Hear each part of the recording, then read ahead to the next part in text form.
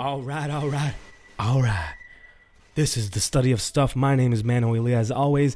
And if you would like, visit my website, manoelia.com, where you'll find information on this podcast, on my music, and a donate button. If you choose to support the show, hit that donate button and drop some cryptocurrency or that old school fiat money. That's fine. We'll take it. But let's talk about our show today. Today, I got the opportunity to interview my man, Paul Roy. Now, one of the big reasons I wanted Paul on the show is because I really wanted to start talking about blockchain. I really wanted to start moving towards the direction of discussing agorism, anarcho-capitalism, blockchain, and cryptocurrencies and how they can help us decentralize our lives both digitally and physically on the analog plane.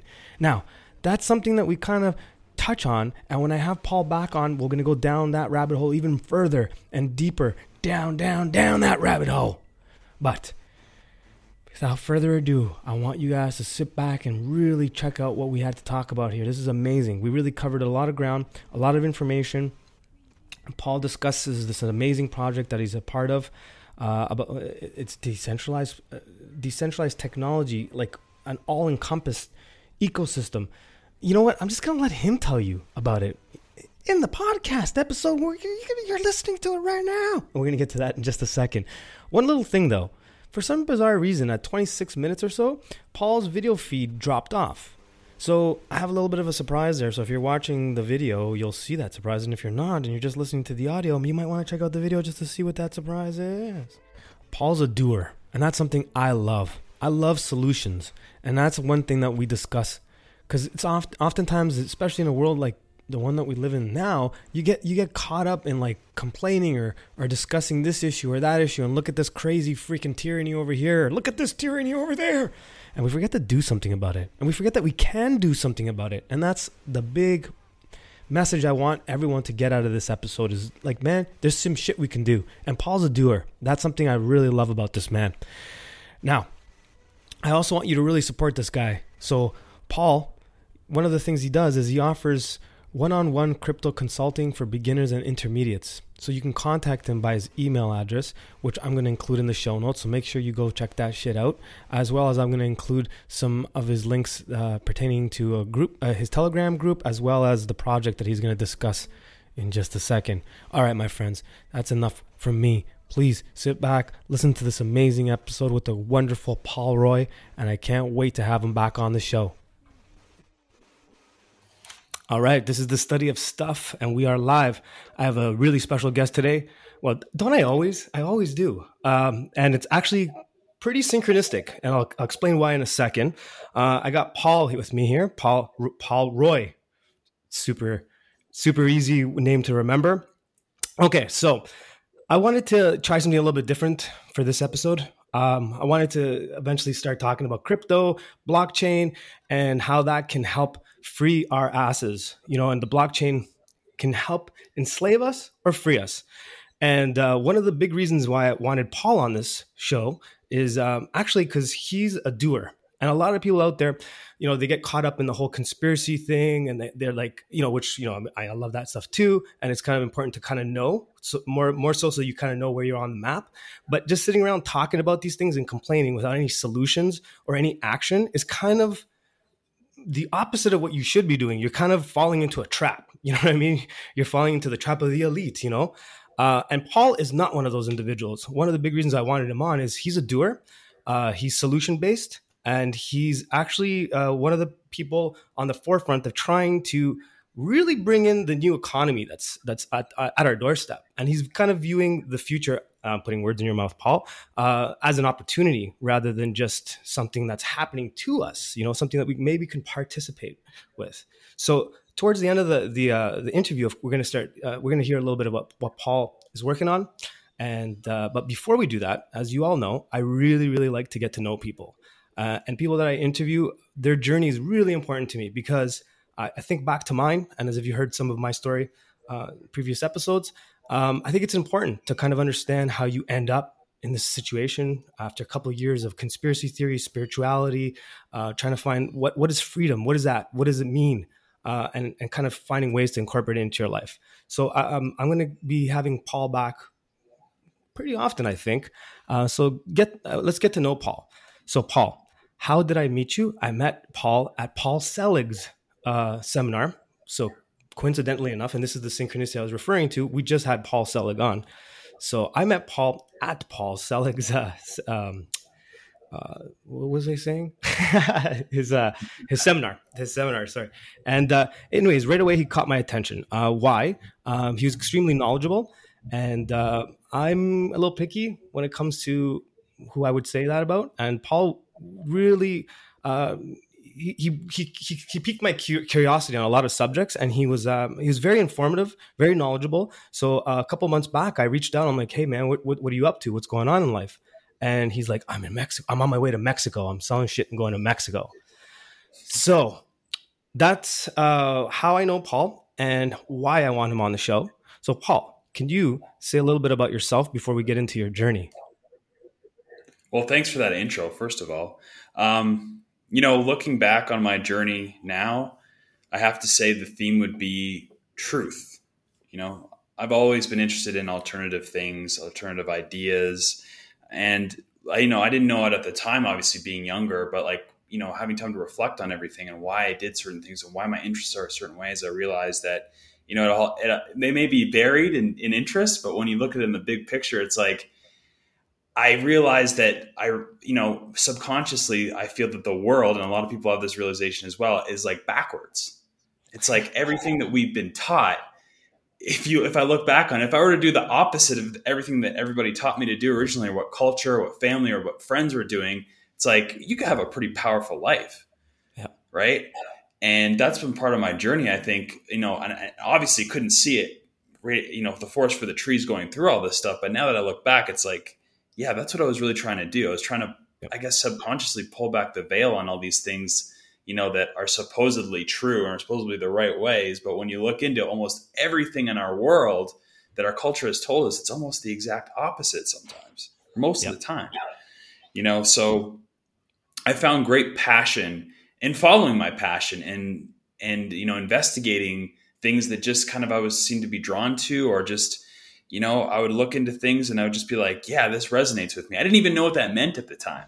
But I just, you know what I mean? Like when you're younger, you don't have that sort of like awareness of that stuff. But when you get older, you can look back and be like, oh yeah, okay. There was like a magnetic force that was really driving you. It wasn't just like happenstance, that you go and get into certain topics that you do, or you have certain interests that you do. So a strength that people have told me that I've had is that I'll research something, it might be hidden or obscure, but if I find utility in it, or I find truth, or whatever you want to call it, I'll go to great lengths to understand it and to maybe experiment with it, or push things to their limits.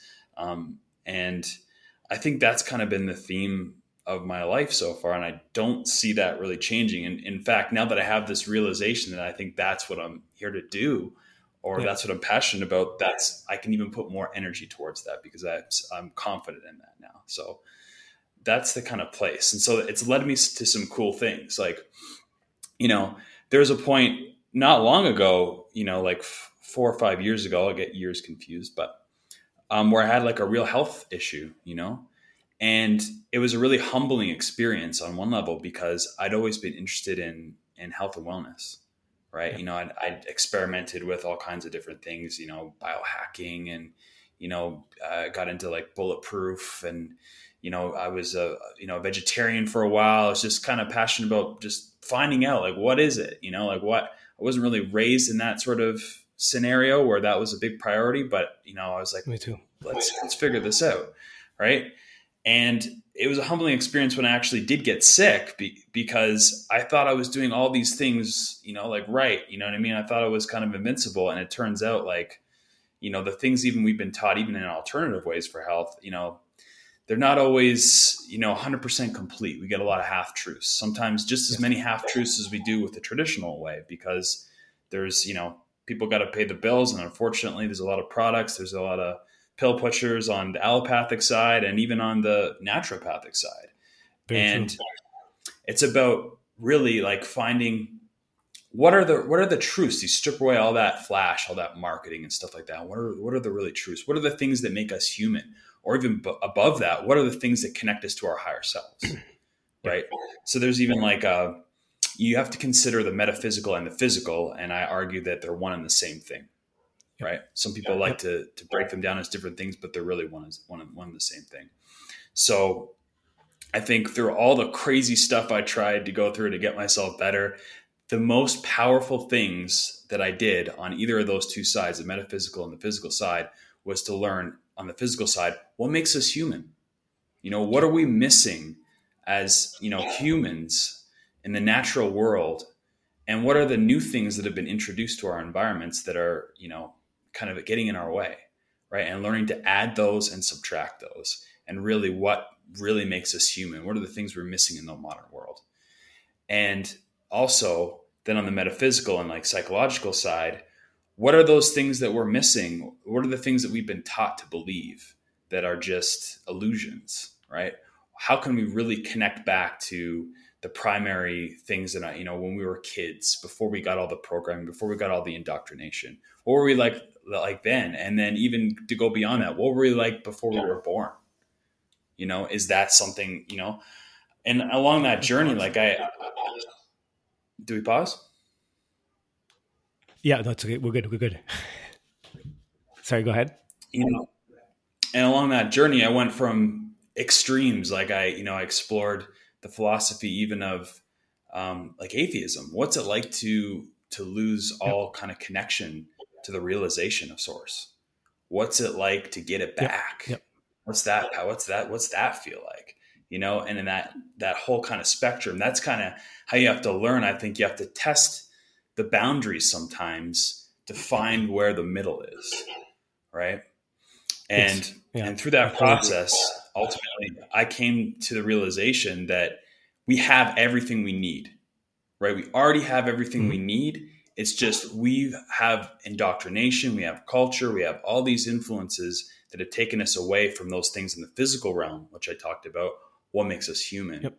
And then on the metaphysical side, we have everything inside us psychologically and spiritually that we ever need. There's no outside force, really. Those are only Yep. things that can help us through the door or shut the door on us, Yep. right? And the one thing that I liked, I can't remember who said it, but they like to call themselves an upstreamist, not an Hmm. extremist. So Hmm. what does Hmm. that mean? Like when you look at a problem, you want to solve it from upstream, because then Yep. everything else just kind of solves itself, right? All the other tributaries doesn't matter. You fix the source, everything flows down that. So when we get into things like health or spirituality, how can we always be looking to get to the primary source, the primary tributary, or however you want to call it, and then be there when we're doing our work, because then everything just kind of falls into place afterwards, right? Absolutely. It's like taking a higher plane, seeing from a higher plane. You can have a further distance down the road to kind of put it all together. And I really like how you put Yeah. that, even putting emphasis on the physical, mental, and spiritual as one. I think that's something that oftentimes we kind of forget that, and we kind of get stuck in traps. We try to separate those three and kind of view them independently, like the physical realm, the mental realm, and the spiritual realm. And I find that's oftentimes where New Age deception kind of creeps in on that angle. So I really like that you kind of put an emphasis on that, because that's exactly the kind of stuff, the kind of philosophies I like to practice myself, and everyone that's been on the show. So it's great. It's great. Great intro. But so going back to your journey, so you mentioned the health situation. So in that humbling experience, and trying to connect higher to higher self, as you put it, how did that help you in terms of finding a way to treat yourself or finding ways of treatment? Well, I mean, not to never downplay the physical stuff that I did, because that's important too. But ultimately, all that physical stuff that you do can just happen much easier and quicker and effortlessly when you get the other side, right? Because that's coming from a higher level, at least in Yeah. my opinion. So, really reconnecting to who we are. Ultimately, there's really top level principles like you're loved, right? And Hmm. if you can love yourself, you can love everybody else, right? Yep. That's number one, like love. It's all this stuff is like simple stuff you may have been taught in, in kindergarten Yeah. level stuff, but it's the most important stuff, right? Yeah, You absolutely. can learn to love yourself. You can learn to love everything else around you. And that gives you the power to forgive yourself, and to know that, energy flows through you, right? It's the same Yes. energy that flows through everything. And whatever you want to call it, maybe you don't want to even call it love. You want to call it primary source, whatever. It doesn't matter. It's all just labels, right? But if those realizations that aren't something that you attain, it's things that already are, Yep. right? Agreed. That's the thing, because if you don't realize that, then you're always searching from the external. If you can Yep. realize that it's an inside job, right? Yep. It's Yep. coming from within, then that's the true realization of that. And then everything can kind of flow down from that. If you love yourself, even on a physical level, every cell in your body knows that. And it's Yes. not that it's something new. It's just you're putting everything in line. It's like coming back to center, the way Yep. things are. Putting it back into the rhythm of nature. Right. I like to think of like, following, what's the way to like align to source, or like to your higher self, or what your true purpose is. It's like you being in like a river. Okay. And Hmm. it's a really fast flowing river, but you don't realize it. Like someone that's not in line, they will be clawing against the riverbanks their whole Yes. life and hitting every rock along the way. But either Yeah. way, you got to go the same way. It's like Yeah. one way you just kind of let go and you realize what's already there. You have this force that's going to protect you, and you can float down the river like you're on like the lazy river or something. And then there's those that don't quite realize what's already there, and they unfortunately are learning their lessons bumping and scraping. And we all do, obviously, right? Nobody's perfect, and we're meant to learn our lessons, in a combination of both ways, I think. Absolutely, So, because that's how you learn how to not do that again. right, exactly. And like, that's just like the body, when something's not, you have a symptom, let's call it, it's just a signal telling you there's something wrong. Maybe it's in Yeah. your environment, or you're not paying attention to, maybe something that happened in your past trauma, or just, stuck emotions or whatever. It's all just a signal.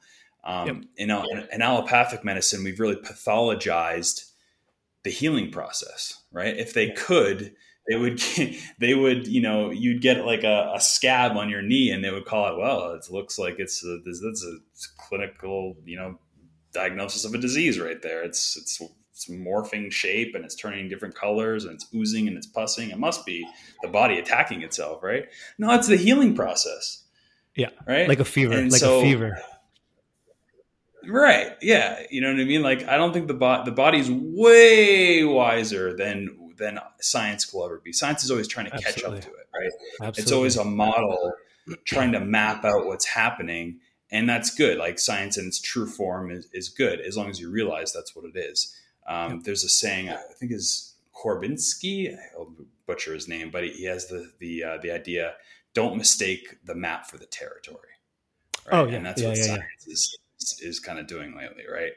We Absolutely. can't confuse, what science thinks the body is doing and what it actually is doing. Sometimes It, it's not always the same thing. it's funny that you mentioned that, because this morning I was listening to Rudolf Steiner describing disease, and actually it's as if you were in the bathroom with me this morning and listening to the same lecture, because exactly what you just said. It was funny because he was describing epigenetics way before there was anything remotely close to us knowing about epigenetics, and so it's Yeah. yeah, well put, That's the pal. Well thing with put. knowledge. We're rediscovering things, right? We Yes. think we're so Yeah. smart, but Yeah. constantly we're just rediscovering things, and, planting our flag and being like, yes, I'm a man of the 22nd century and I know everything, which is, it's not true. As Nope. like, knowledge has been suppressed. We've had many more civilizations than we know of.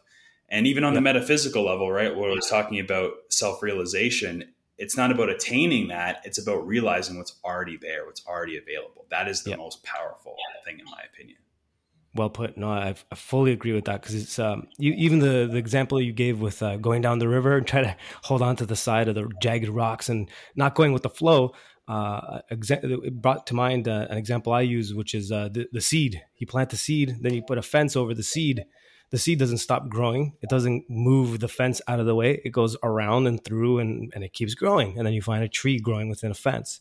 So it's kind of like nature will always find its way to move forward one way or another. It's going to go through and around obstacles, kind of like a parkour runner or something like that. You know, like All right, sure. you just don't stop. You It's just keep true. going and flow, which is like Yeah. what I think a lot of us that want that freedom now need to do. And I think that's kind of what you did do. So when I contacted you 8 months ago, and I'm like, so Paul, what's going on? How's life? And you're like, well, I'm selling everything and I'm going to Mexico. You know what I mean? It's kind of like going with the flow. You're like, okay, there's some shit coming down. Let's keep going with the flow. So how did you Yeah, end up in Mexico, man? absolutely. So, um, you know, I've had a relationship with Mexico before. Just like a lot of Canadians, snowboard down, or it's a great place to vacation. And I actually went down there the first time again for health reasons.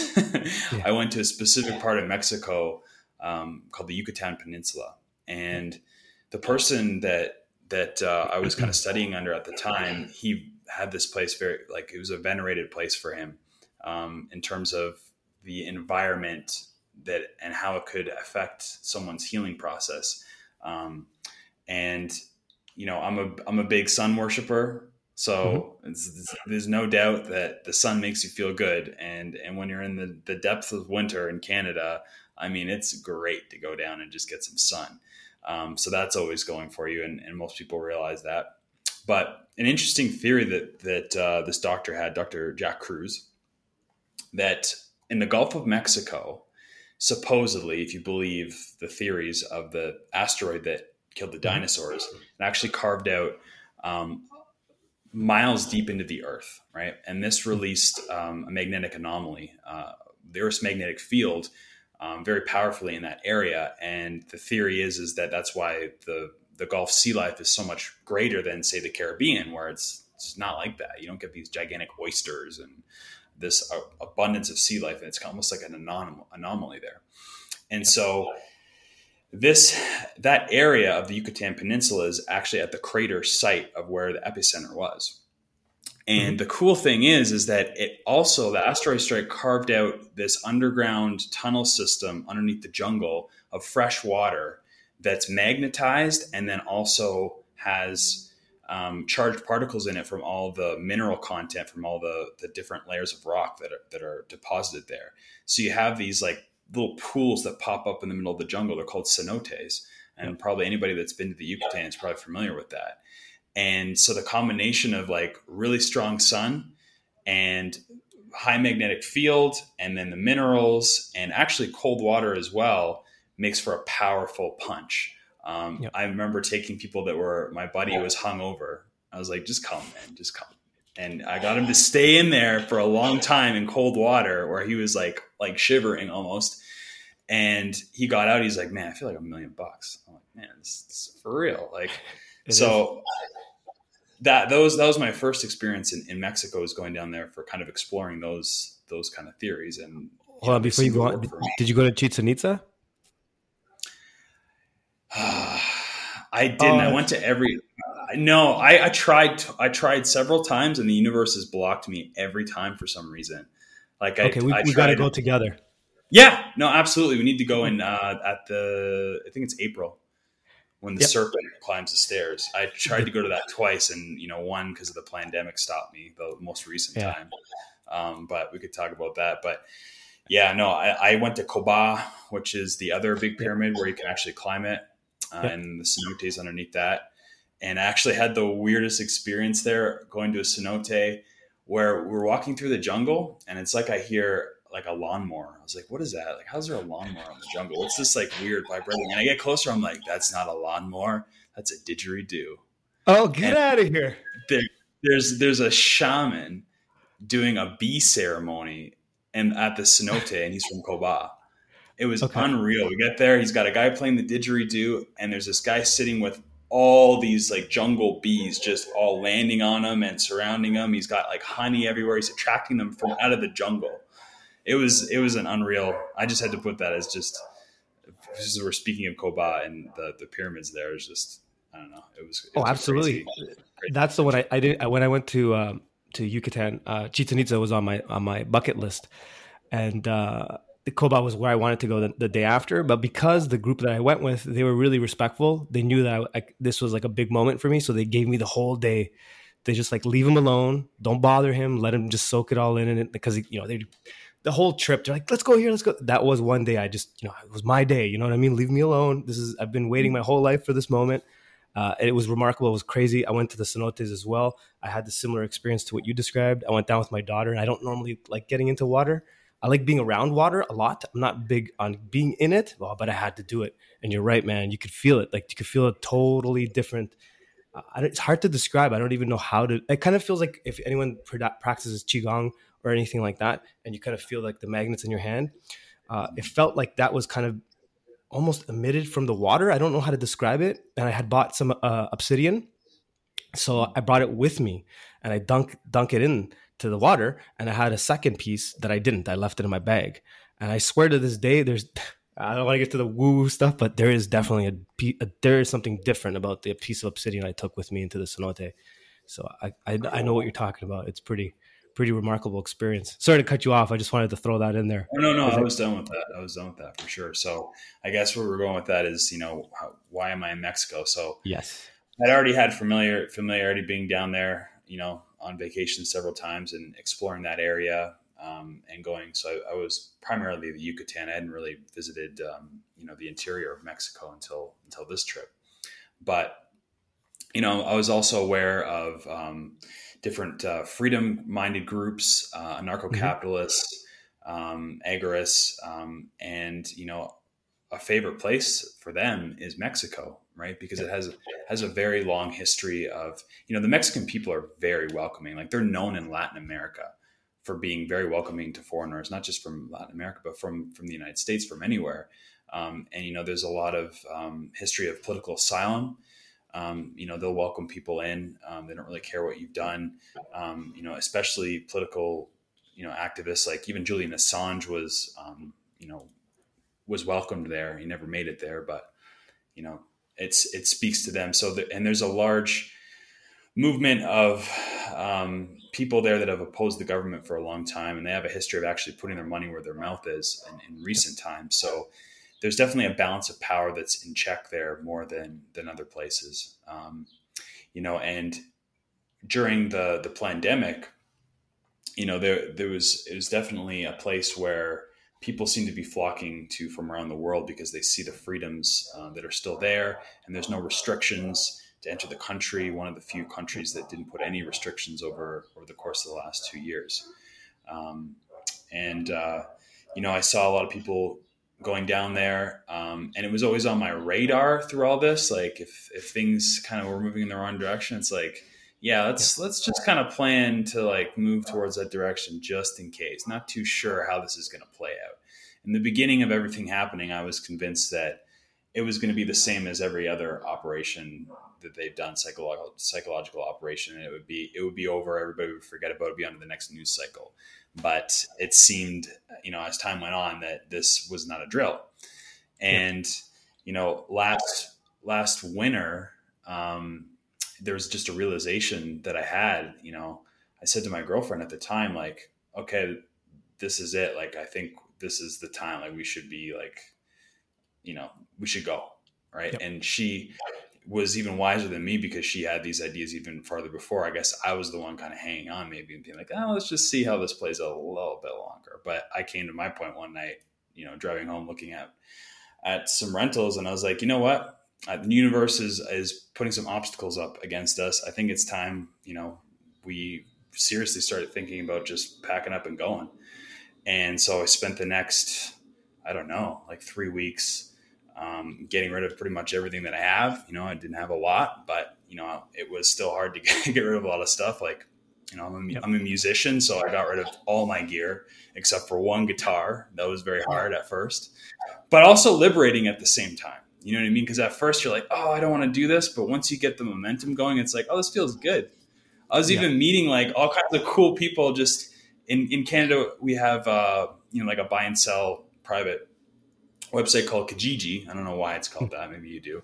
But, I I was don't. just putting stuff up for sale left and right. And I was meeting all these cool people. And like, I'm happy giving this to you. Like, I just like, this is awesome. I just felt like cool energy between all the people that I was giving my gear away to. So I don't know if that's synchronous or not, or just my perspective, but that was cool. But, it was a stressful event.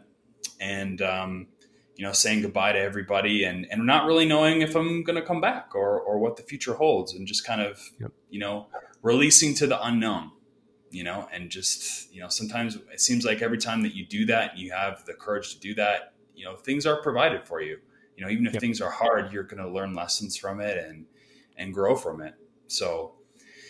So we got through that process, and I flew out to Mexico City, and then met up with my girlfriend at the time in Baja, and then we, began a journey down the peninsula and then into the interior of Mexico, and to where I am now in central Mexico in the mountains. So I got to experience, the real Mexico, not just the beach where most, Canadians and Americans, go on vacations. Like, you get to see like the real culture and like the real Mexico. It's not just beach, believe it or Yeah. not. They have like a very, wide spectrum of landscape and terrain and beauty, other than, the ocean, as much as I do love the ocean.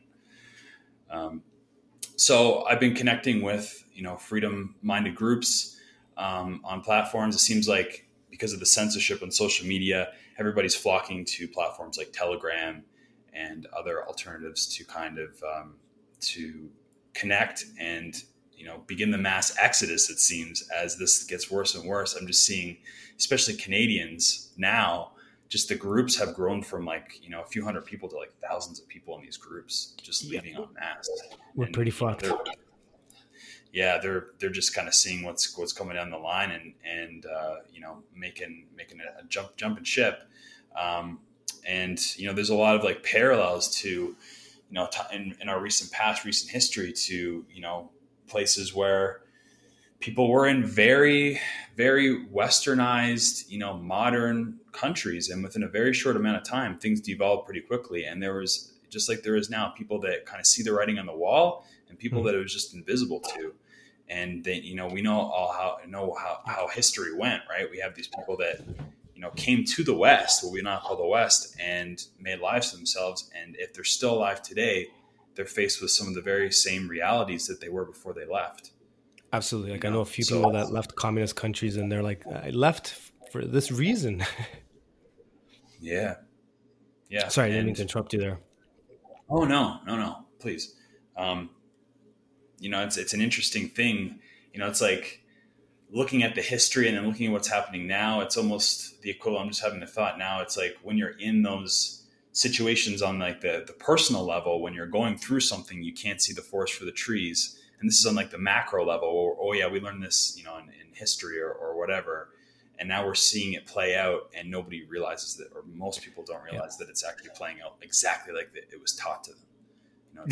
Absolutely. It's scary. It's scary, like the mass psychosis that's happening, the complete psyops of creating this hypnagogic state that everyone's kind of in. It's pretty trippy.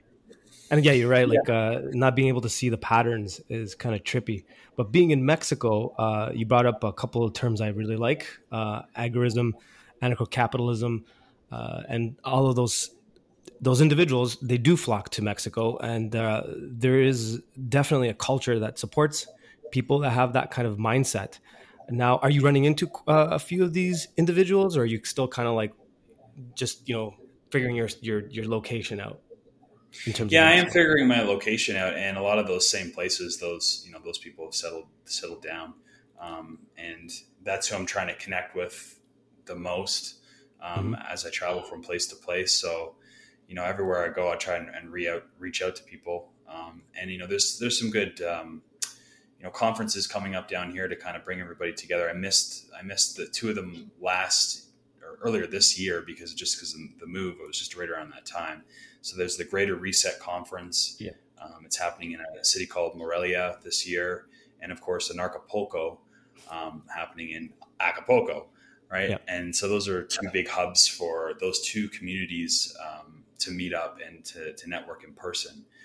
So the Freedom Cell group is a decentralized community started by Derek Bros. Maybe people have heard of him, and essentially it allows small groups of people to come together and form communities and form hubs that kind of support each other. So you have a hub here, and you may have people that have certain skills in one hub, and you can kind of trade it with another hub, and you know it's a decentralized community, meaning that the power is not, for instance, in like a nation state, the power is centralized to the government.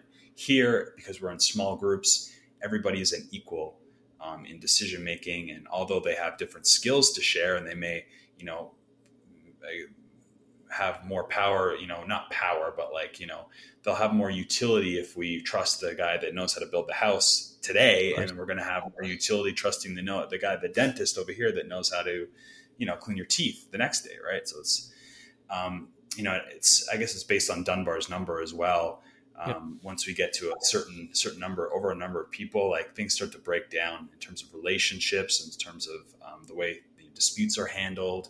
And, the farther we go up, we get into, centralized governments, and, unfortunately, even further, we get to things like, a communist system or something like that, a communist dictatorship.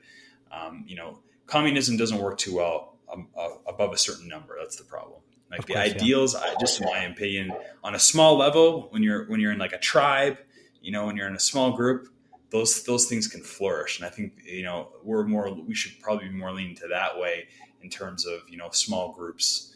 Those things tend to work out. But when we get into these big groups, these nation states, these counties with this centralized power, there's an element of greed or, vice that seems to take hold for whatever reason above these certain numbers.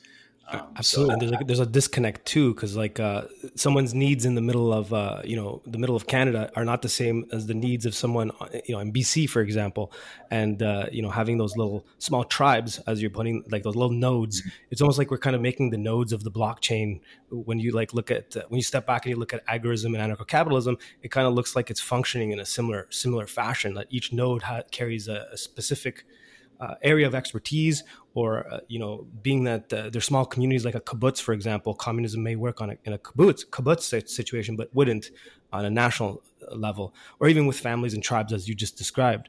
And that's like the beauty of it. Like someone was asking me today to define agorism, coincidentally enough, and I try to avoid, describing a movement or idea or whatever. It's necessary, but sometimes you kind of get lost in the whole definition of the word, because then you'll have like this argument between libertarians versus like anarcho-capitalists, and like guys, okay, we're all in the same. We all agree that we need them out of our pockets. We don't need a third party, and there's a different way of us getting there. We're kind of all saying the same thing, you know what I mean, in very different ways. The one reason I kind of gravitate a little bit more towards the agoristic mindset is because of the counter economics of it, and like creating systems where we can help each other. And if it doesn't work for you, well, you don't have to participate, And if you and I want to make a deal together, well, why should some third party regulating body kind of get in there? You know what I mean? Like the whole concept and idea of Bitcoin. Now we're kind of going into that beautiful world of a decentralized blockchain. But I think it was a good equalizer, or like the beginnings of an idea to create equalization. So the way I kind of tried to explain it to this individual was kind of like that. But then he started asking about blockchain, and I was like, well, easiest way I could describe it is kind of like, do you remember BitTorrent? And he's like, yeah, I remember BitTorrent. I'm like, well, BitTorrent's kind of like how the blockchain works and kind of how crypto works. And then I kind of got into decentralized versus centralized. Now where I'm going with this is I'm going to like set you up for this. But yeah, like one thing I really liked about when you told me about your project and I looked into it, like I had no idea where your mindset was at. I just kind of had an idea. Okay, this guy's probably this type of person. I was correct, thankfully. And I like that you really put an onus on the decentralized aspect of it, but the true decentralization and how you view it, I think is extremely healthy. And a great way to kind of build a future so the way you were describing it on some of your videos. So now I'm kind of like, the audience is like, what the fuck is he talking about? So in your words, can you describe how you view the blockchain and how you view centralization versus decentralization? Because you already mentioned them, but like, let's pretend we're talking to people that never heard these terms before. So describe blockchain, decentralization, and centralization. Right. So blockchain is a technology that kind of falls under the category of decentralization. So let's go to decentralization first.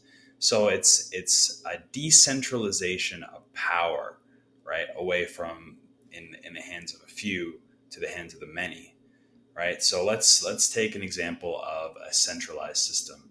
We would know that, most notably as like a government, right? Mm-hmm. Or, a corporation where it's a top-down system where the control and the decision making is all done. Maybe it could be in a pyramid structure, right? Or it could be just, like straight top down, like a chain of command or something like that, right?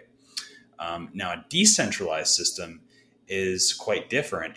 You can imagine, instead of a pyramid, you can imagine like a circle maybe. And there's these little like polka dots all in the circle, and there's a web in between them. And each one of those is a central point of power. And if someone were to poke out one of those polka dots, well, although all those other polka dots are all on that web, they can all kind of take over the responsibility for maintaining the system or the network, if you will.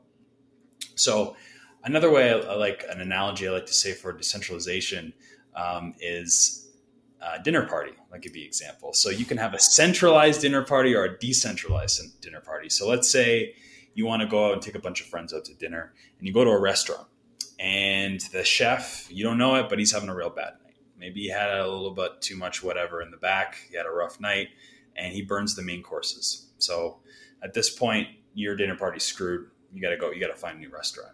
There was a single point of failure there, right? It was not a centralized system. The power lied pretty much in that chef running the show. And if he's incapacitated for whatever reason, everything else kind of crumbles below that, right?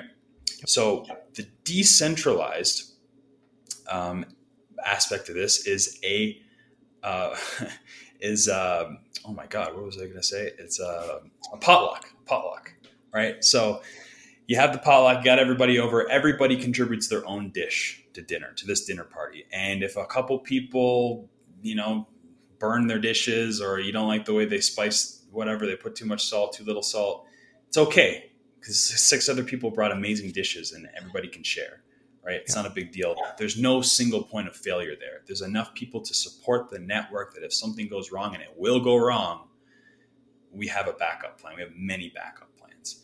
And so how this applies to where we are right now in the technological age, in the modern age, we've grown up in the paradigm of centralized systems, from governments to major religions, to all the major institutions, pretty much everything, education, everything that you can think of, every industry that you can think of, every institution is all centralized, right? And when we get to the technological age, we start to really see where this breaks down on a day-to-day level, because when we have a single point of failure in these global systems, or these systems that are just so big, it affects massive people on a global scale. I mean, just a couple of days ago, we had a down of Facebook, right? And people realized real quick how much they rely on something like that, right? Or when, a bank goes down, or a bank gets hacked, or something, we have these major outages, or even if the power goes out, right? A massive power goes out, and the Eastern Seaboard goes out. It's happened before, right? We get to see how global everything is, and how interconnected we are, and how fragile those systems are. If something goes wrong, a lot of people are affected in one fell swoop. So decentralized technologies wants to basically disrupt all of those industries, all of those institutions, with putting the power back into the people's hands, so that if something goes wrong, it's not one big disaster, right? We can rely on each other, or we can rely on whatever supporting the network. So, like you said, the biggest example is that everybody knows about is Bitcoin, right? So it started out as a technology, a cryptographic technology that someone released into the wild, essentially, and people, in a very short amount of time, picked up on the idea, started thinking, this is a good idea, I'm going to support it. And the more people that believed in it, the more people that contributed to it, the more people that interacted with Bitcoin, all of a sudden we have a worldwide network that does not discriminate against race, nationality, or any kind of barrier to entry other than knowledge of how it might work or how to participate. And we have this decentralized system that's worldwide, and it's disrupting different industries. It's disrupting banking. It's disrupting, the financial system, to the point where essentially you could have an unnumbered Swiss bank in your back pocket, right? You can walk across an international border with hundreds of millions of dollars inside your head and nobody would ever know it, right? Mm-hmm. It's a very powerful technology and no one owns it. No one controls it. No government controls it. No one single entity controls it. So it's a very powerful decentralized technology. And that's what everybody knows as the blockchain. So I guess I can explain the blockchain now. The blockchain is essentially in Bitcoin, it's a ledger. So just like at a bank, you have a ledger that tracks all of your transactions in your checking account or whatever, right? And in this case, this ledger, it actually tracks all of the transactions that have ever been done in the history of Bitcoin since the first block was created. We have a chain of blocks, a chain of ledgers. And this is good and this is bad. What's good about it is that basically it roots out fraud. It roots out bad actors pretending to be someone who they're not, or trying to pull the wool over someone's eyes financially. And it keeps power in check by everything being over the table. Mm-hmm. Now, the flip side of that, the dark side to that, is that everything's public, right? So people don't value privacy, but they will soon. As soon as it starts to hurt them, and they realize what it is, they will. Absolutely. They will see that they want their privacy and that it's been, taken away from them. And because Bitcoin right now, a lot of people consider it to be anonymous, but it's not. It's only pseudo-anonymous. Yep. Because thank you for saying that. Although that ledger doesn't have your name on it, right? When you're interacting with Bitcoin, it has an address, and with the right amount of time and money and investigation, and in the future, it will be commonplace to basically check every transaction and where it comes from. So there's a good and a bad thing to that, and that's where the opportunity in the free market, since we were talking about agorism and anarcho-capitalism, that's really what it's about, is free market yes. Capitalism. I should mention that because before we start talking about communism, people were like, why do you talk about communism and agorism? But yeah, that's a free market thing, right? So the free market has come along already and solve some of those issues. Absolutely. So that's one example of a decentralized technology disrupting the financial industry. But pretty much like I was saying, every industry that you can imagine, from communications to land rights to collectibles to musicians and royalty rights, insurance, everything that you can think of can, and I believe will be, disrupted by these technologies. And it's a power for good and a power for bad. It can be. It's like a loaded gun on the table, basically. Who's wielding the power, right? Do we want the centralized systems to get a hold of this technology and use it against us in some dystopian nightmare? Because that's what's on the table right now. It is. And the other side of it is that we have these technologies that can be used for good and are being used for good. And we need to support those ones. And like you were speaking about earlier, where you can get into conspiracy stuff and you can get really analysis by paralysis, or you can get really, yes. What's the word? Not positive, the opposite of positive. You can be very negative, I guess negative, but I was trying to say it a different way. You can just be negative about something and then pessimistic. Basically you're just pessimistic. That's exactly a contrarian. Yeah. Cause that's what a lot of people would think about someone that's a conspiracy theorist. And there are those types, but then there's others that are looking for solutions. Yeah. And so I believe we need to be looking for solutions and utilize these things, because we don't want to leave that loaded gun to be picked up and used against us by the centralized powers, the powers that want to be. And yes. Just to, sorry to interrupt you there.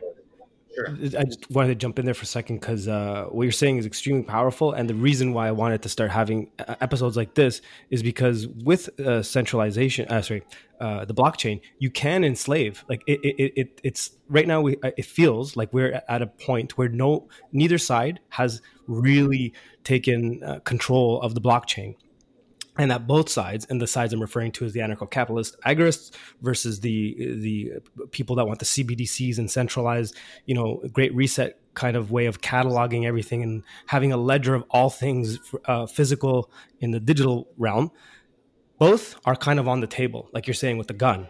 And like the beauty of what you're doing and people like you is like you're actually taking this as an opportunity and seeing like, wait a minute, there's an opportunity here for people to fill that void, for those individuals that want their actual privacy, that want to be like, you know what, leave me alone. None of that shit's your business. My money's my money. I don't need your shit. Take the bank out of the equation. Take the tax out of the equation. Take that shit out of the equation and let me live the way I want to live. And that's why, like a lot of these new blockchain platforms that are popping up, people are asking me, why are you on this thing called Odyssey? And what is that all about? And I try to explain to them blockchain, blah, blah, blah. But the reality is that these new technologies that are coming forth, and what I want you to start talking soon about what you're working on, it's remarkable because it really shows guys like us that grew up in that whole idea of like, we're controlled, the new world order is taking advantage of everything. It actually shows you an opportunity to exit if you choose, because freedom requires effort. Freedom requires responsibility. And here in this example, you must take action. If you don't have a lot of time and you're done. You're screwed. And a lot of people, that's what they want. They want the mommy daddy thing. That's cool. What I say is like, let them have it. I don't want that shit. I want a choice. So a person like Paul, to the listeners, is giving you a choice. Individuals like this are building platforms and technologies to help you take your life back, like take your technology back. You know what I mean? As Derek Bros had a great episode about taking back your tech. Derek Bros, Conscious Resistance, badass website. Get on that shit. But like that entire community of individuals getting that information out, I think it's paramount. Sorry to jump in there. I just wanted to like hammer that home to the listeners, to the viewer that's kind of new to this whole thing. Like, I just want to buy my Bitcoin and forget about everything else. That's cool. That's cool. You walked into the market. That's great. But let's understand that ecosystem. Where did this idea come from? Why was it important? And why is it scaring the shit out of the banker? You know what I mean?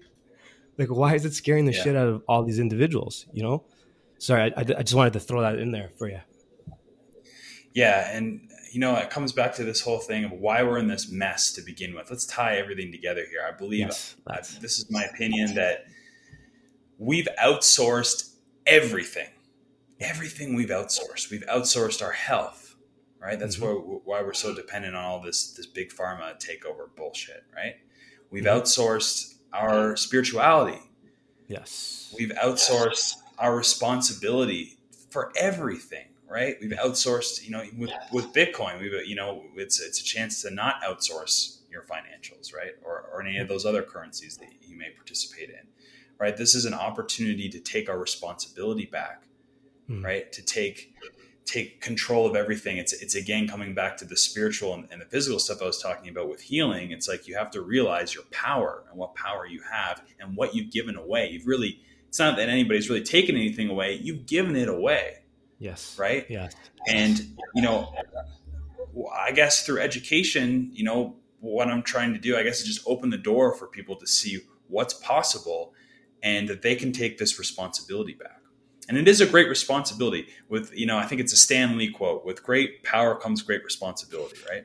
Yeah. And that's, that's like with Bitcoin, for instance, you can have a Swiss bank account in your pocket, but you have to have the responsibility to take care of it, to take your security, in your own hands. And it's the same with all these other technologies. Like there is a responsibility there too, to learn, to educate yourself and to be open to these things. And there are solutions out there. Yes. And we have to support them. We have to support them by not, voting with your dollar. Like, for instance, that was the whole thing that I really loved about, the health stuff is like, you can vote with your dollar. You can buy grass-fed beef, or you could buy, from your local farmer. You can go down to the farmer's market and really vote with your dollar. Right. Yeah. Yep. And you can do the same thing in this disruptive technology, where you can not buy your iPhones, or you can support Apple or support whatever big tech companies or Facebook or whatever. You can choose not to spend your money and your time there, and you can look for alternatives. And the more people that do that, the more stronger these networks become. And what we're really, I think, trying to do is not fight the system, but build a new system, Yes. right? It's like Buckminster we don't Fuller. want a revolution. Yeah, Buckminster Fuller, exactly. We don't want a revolution, right? Yeah. We don't Yes. want to end up in the same place, That's right. 20 years from now. We want I to agree. build a new system. It Right? actually And almost feels like that's what they're doing right now, is that they're trying to push us towards a form of revolution. Sorry to interrupt you there, because it almost seems like they want us to burn the shit down so they can rebuild it the way that they want it. And they come in as the saviors. yeah, exactly. Like, and that's why I love what you guys are doing, and people like yourself. And that's why I'm trying my best to support a lot of these platforms, and even kind of like, there's some that are like, I'm not trying to, how do I put this? There's some that claim to be blockchain decentralized, fully this and that, but they're not. I don't want to name any names. And then there's others that are completely fully, they have their own servers. An example is Library, which Odyssey runs on Library. Minds is another good example. You know what happened to Parler can't happen to Library. It's there, it's staying there. Your information is there forever. What's that other not something domain, I forgot the name of it, and they anyways, doesn't matter. But there's Yeah. unstoppable Yeah, domain. that's it. That's it. Yeah, That's so it. I just got that myself. The other guy that works with me on the podcast and some other crypto stuff, we got ourselves an unstoppable domain, so we're going to be loading up everything there, and it's there forever, man. You can't touch that shit. Like, you can try to like demonetize me, whatever, that shit only works on YouTube. It doesn't work there, you know what I mean? And can you speak to some of the platforms you like, that you use? For example, I know you're on Odyssey, right? Yeah. Yeah, we chose to use Odyssey and not, put our stuff up on YouTube or Facebook. Now I believe it is. I mean, we can be like real extremists here, but the reality is, for most people, they have to have a transition point, to transition Yes, from one thing to the other, and to like, very true. to go cold turkey on everything is, it's probably not going to be very useful. And we have to realize that, all these decentralized technologies are essentially built off of the centralized world, right? For all the times that we badmouth these centralized technologies, like, you can't, it's not all bad, right? Like, we Yep. did build open source technology, that, Google now owns, for instance, like Android. Yes. It started out as an open source technology, and it still is, right? They crowdsourced, basically, all these different developers to come up with lots of innovation that they could never do on their own. And Mm-hmm. it's a gift and a curse to them, because, yeah, they made a lot of headway in what their agendas were, but they also left the genie out of the bottle to develop, for people to build open source technologies on top of that. So it's never like a black or white thing, right? We actually do have to pay homage to the wonderful people that did contribute to this technology. Even though it may be used for unsavory purposes now, we can still use that and kind of leverage that for good. Yep. So I guess my point is that, start to use these technologies, and don't think you have to like completely like overhaul everything tomorrow. Like, just start with something, pick something that you want to use, a platform that you want to use, and see if there's an alternative to that. Right. Mm-hmm. So for me, I chose to go with Odyssey to post my videos. I'm trying to transition in terms of like Zoom. I'm trying to use Jitsi Meet now. It's not perfect, and sometimes I have to go back and use Zoom. But there are, it's only a matter of time before, the company that, I'm working with is also developing a Zoom alternative, and other people's are too. So, whatever it is, there's going to be an alternative, or, there already is one. So I would suggest, think about it, pick something and move towards that. I like to support privacy coins. That's a big one, right? Yeah, like Private Monero and currency, like Monero. Pirate Pirate Chain. Chain is the new kid on the block, Yeah. and even Darrow, which is Yeah. a private smart contract. Something, we don't want to get too in the weeds here, obviously, but I guess just, there's certain things. Decentralization really has the ability to disrupt, like I was saying, every industry. literally every Yes. industry. So as long as we don't get EMP'd or solar flared or something like that, I think it's just a matter of time before it all kind of converts over to decentralized technologies to some degree. And yeah, I agree. Even so your point to the continuing to use traditional social media and kind of wean your way off. yeah, That's what I'm currently doing. I'm still on Instagram and such, and I'm slowly kind of like trying to move my stuff away from there a little bit. But even like Spotify, for example, I uploaded my album to Spotify, but at the same time, I took advantage of Audius, which is an yeah, awesome platform. I fucking love Audius, and they just introduced NFTs to yeah, the whole ecosystem, and like it's exciting times. You know what I mean? Like it's really really exciting times, yeah. and you know It's what not you all made it. dark things. No, it's not. It's not No, all. It's not all dark. it's just the way that they paint the picture. It just seems like there's no other option. You got to do this thing, and and that's what I'm hoping. Like these episodes will work. Is like, oh, there are other options. We can do other things. Yeah. And the whole data thing, right? That's what we're all Yeah. concerned about with all these platforms is harvesting your data and kind of Yeah. using it against you. But what Yes. if you could own your own data, Hmm. right? What if you could use encryption to gather your own data and do what you want with it? You could market it out to, cut out the middleman, cut out Google, cut out Facebook, and you could sell your data directly to an advertiser. You can even do it anonymously even.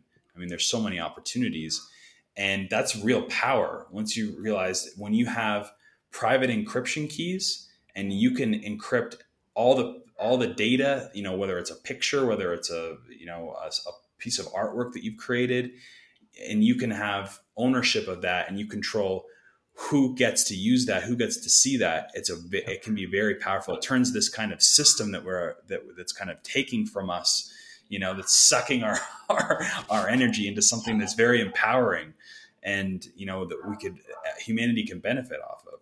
Right? Again, it's that loaded gun on the table. Yeah, I like that analogy. It's a good way of putting it. That loaded gun. I like that. But going back to the whole data harvesting and how we're nudged. I know people kind of they'll watch like Social Dilemma or whatever, and they'll be like, "Oh yeah, I know all about how my data is working," but I don't think they fully. I mean, I don't fully understand myself, and I'm trying to constantly understand it. Right, like from the early days of behavioral psychology, from Edward Bernays all the way to Cass Silverstein, you constantly see this nudging. You know what I mean? Like we even have terms for it now. At one point, it was just called, propaganda. Now it's called, we're finding better psychological ways of implementing this deep hypnosis on individuals and nudging them. And like the best example, like I read a bit of nudge. Cass Silverstein gives an example of like you go to a restaurant and you sit down and the waiter walks up to you and says, "You want white wine or red wine? Like what are we having? White wine or red wine?" And right away, like even me, I said red. But then I'm like, wait a minute. You didn't ask me if I wanted the wine. You know what I mean? That little, it's like, that's nudging, it's that Yeah. basic. And if you look at our world that we live in, and to your point about centralization, everything's in twos. We have two choices. You know what I mean? You have the Pepsis and and now I'm, going to the whole election situation, all that. We're always given two choices. Like even with the vaccine, you either take it or you don't. I'm like, wait a minute, there's a third choice. You opt out. And then people Mm-hmm. look at you like, that's not a choice. I'm like, why isn't it a choice? It completely is a choice. It's the only choice that actually tells everyone to go fuck themselves. Do you know what I mean? Yeah. And to me, a lot of the data harvesting and what they're doing with it and imposing themselves into your private life is to help nudge you. And we all know that, but we don't understand how far along that goes, right down to your cell phone. You're tracked, all this, but you don't understand exactly what your cell phone is doing. So people, like, I've had friends of mine go, "Oh yeah, but I shut off all my privacy, I shut off all that stuff." I'm like, you're still on Android. As soon as you like start your phone up, that just uploads all that information right to them and they have access to it. So like I recently bought a de-Googled phone, I think 3 or 4 weeks ago. I wanted to try it out. I got it. Uh, so far, so good. And then I guess I want you to tell us a little bit about what you're doing because it kind of fits in with the whole de-Google phone idea. Sure. And yeah, so can you tell us a little bit about that? I know like we're just going to give an introduction to the audience and then Sure. we'll have you back on to go into more detail because as I kind of started looking at what you're going to tell us about, like, it's really big. It's really, really big and exciting. Yeah. Absolutely. And yeah, it's way more than just a phone. So we can Yeah. at least start with that anyways. And I love that you got a de-Googled phone. Everybody that starts using these technologies, I don't care what company it's from, we're part of the solution, right? Yeah. There should be no tribalism behind anything, right? There's room for all multiple solutions, and we should have. Yes. The company that I researched and got involved with, I definitely looked at the landscape of de-Googled phones, and I went with the Clear company, which makes the Clear phone, because yes, they do have a privacy-based phone, but they connect it with a decentralized ecosystem, right? That's going to offer all of the different things that big tech offers now, but it's not, stealing from you. It's not surveilling you. It's actually giving you the utility that you all enjoy, and you think that that's all that it is. And that's all that it is with the Clear companies, right? There's no hidden agendas there. There's no data harvesting going on. It's putting the power back into, for lack of a better term, the user's hands. I don't like that word, user, but it's just like it reminds me of, like, on like a forum on the internet, Yeah. and it always asks you to submit. I don't want to submit every time. That's right? true. That's it bugs me every time. So I got to come up with a better term. But anyways, so I researched the Clear phone quite extensively, and the deeper that I got into it, is just like all the right flags were popping up for me. And then I got to meet some of the people behind the project, the founder, and talk to some of the engineers, and they're just freedom-loving people like all of us, and they're bringing freedom-loving people together, and they have a phone that operates outside of the Google ecosystem, so it does not require a Google login to operate. Two of the models are considered de-Googled phones. One of the models can still operate inside the Google ecosystem without communicating back to Google. And they have a few really cool innovations that no other phone has to stop the theft of data going out from the phones. So they have privacy-based apps that run on an open source operating system. That operating system was based on a Linux-based operating system that still runs on servers. And they have, I believe, like 400,000 of these servers deployed worldwide. And they built this infrastructure up over the last 10 years. And they actually wanted to launch a phone like 10 years ago. They realized they had to build the system out to do what they wanted to do. So the founder of the company, Michael Proper, he's always been interested in decentralized technologies, and he's had a vision around bringing this together. And he got the idea, in order to like make this, to get mass adoption, you need to combine it with something that everybody kind of gets, everybody uses. So to him, that was the smartphone, right? Everybody knows how to use a smartphone. Everybody has a cell phone bill. Everybody needs to use it. Everybody's addicted to their smartphone. This is a way to connect decentralized technologies and have people use it. So the biggest problem in all these crypto companies generally is getting adoption from the average person. The barrier to entry is kind of knowledge and like not having things go over top of your head. And to be able to get these powerful technologies, put it into an interface that everybody knows how to use already, that's how we get these decentralized technologies to the masses, right? And that's how we really affect change. Yes. So I know I went off in the weeds there a little bit, but no. The phone, it operates on its open source operating system built on Android. So like I said, Android originally was an open source thing before it got bought up by Google. And many people today, even I'm sure the phone that you're using right now, it probably does run off a custom ROM built on Android, like a lot of them do. And basically, you can have stuff built on Android that has the guts ripped out of it from all the Google architecture, right? So this phone also combines the decentralized network. So what do I mean by that? It's combining it with decentralized storage, cloud storage. This is really the innovation. When you can connect a smartphone to decentralized cloud storage, you can then plug in all the different decentralized technologies from, currency banking stuff, decentralized finance, to just the storage itself, right? We all rely on the cloud, at least most of us, to store all our private things, our photos, our documents, our work stuff, like everything is up on the cloud, right? Even governments, they all use Google Cloud. Everybody does. Well, they don't consider that Google owns the private keys to that system, meaning they can snoop on your stuff and they can deny you service at any time, as many individuals lately have, found out the hard way. They can delete your entire life. Same with Facebook. Facebook has deleted people's entire digital lives that they trusted Facebook with, even though it was a psyop the whole time. People trusted to have all their photos up there on the cloud. And there's been many people that have had that just turned off, flipped off in a switch because they subscribe to a different narrative than is acceptable by the fact checkers or whatever the story might be, right? So we're building a system here where that can't happen anymore. You put stuff up there and you own the private keys. No one can shut you off. No one can censor you, and no one can snoop on your stuff, right? How is that possible?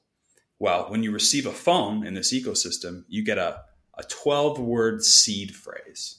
And this is the same kind of thing you get with a Bitcoin wallet. It's exactly what I said, like 12 words that you write down. And this represents your private encryption. Private encryption meaning there's a really long string of numbers and letters, very unique to you in the universe. Like the chances of you guessing this number or these characters is like equivalent to you, imagining all the atoms that make up the earth and just going in and plucking one of those atoms out and coming up with this cryptography. That's what secures Bitcoin, and this is what secures this network as well, this cryptography. And so you get these 12 words that represent that really long number that's unique to you. And this is what unlocks this entire ecosystem going forward.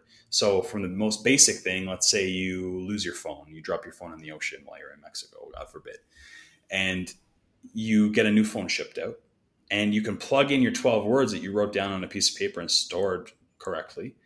And you can rebuild all your contacts. You can rebuild the stuff that's on the cloud, your pictures. You can rebuild all your passwords, your password manager. Basically everything is going to link into this private key, right? And it's an anonymous key.